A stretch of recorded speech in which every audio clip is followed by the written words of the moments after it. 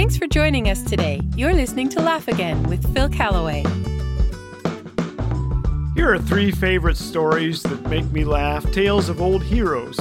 I hope they encourage you. Charles Spurgeon, the famous preacher, sometimes fell asleep at night talking about Jesus. One night, he preached a sermon in his sleep. His wife wrote down the main points, handed him the outline in the morning. He went to church and preached it. Spurgeon was often criticized for using humor, to which he replied, "I must confess that I would rather hear people laugh than I would see them asleep in church." He said, "It is a sort of tradition of the fathers that it is wrong to laugh on Sundays. Some believe that the 12th commandment is, 'Thou shalt pull a long face on Sunday.' I do believe that there may be as much holiness in a laugh as in a cry." Martin Luther was known by many as a happy man who smiled a lot, but he also suffered from severe physical ailments and even persecution. During one difficult period, he gave in to depression and worry. The joy was gone. His wife Catherine endured this for days, then finally met him at the door wearing a black mourning dress. "Who died?" asked Luther. "God," said Catherine. Luther frowned and said, "Why this foolishness?" "It is true," she persisted. "God must have died, or you would not look so sorrowful." She later said that her therapy worked and her husband snapped out of it. Gladys Aylward was a London parlor maid who went to China just before World War II. I heard her speak when I was 6. She was 4'10". They put a box behind the pulpit so we could see her.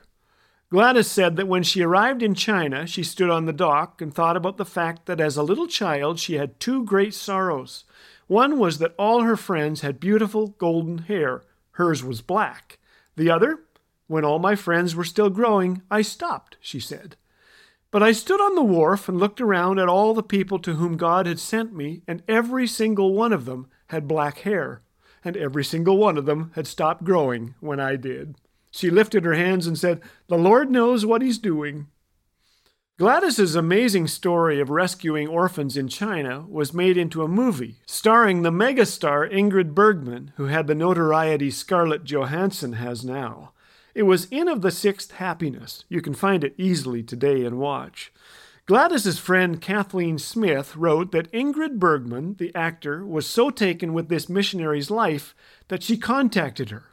Gladys Aylward returned the letter and told Ingrid more about Jesus, but before they could meet, Gladys died.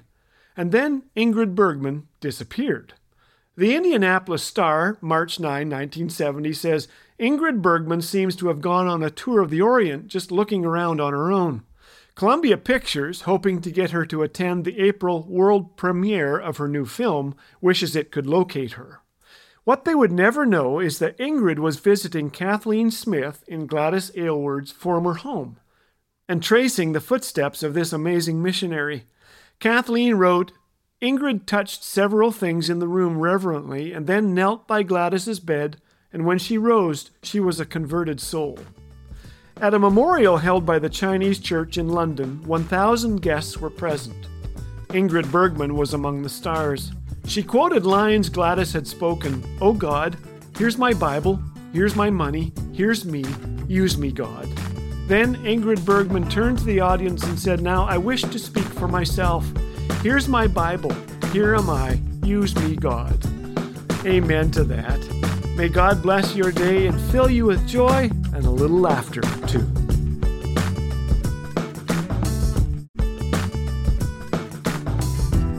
Here at Laugh Again, we're all about the hope of Christ and the joy that only He can bring. This month, we're offering a new devotional booklet to prepare you for Easter called Quiet Spaces for Passion Week, created by our friends at Back to the Bible Canada. This free Easter devotional tracks all the incredible events of Passion Week, so request your free copy today by calling 1-800-663-2425. Laugh Again, truth bringing laughter to life.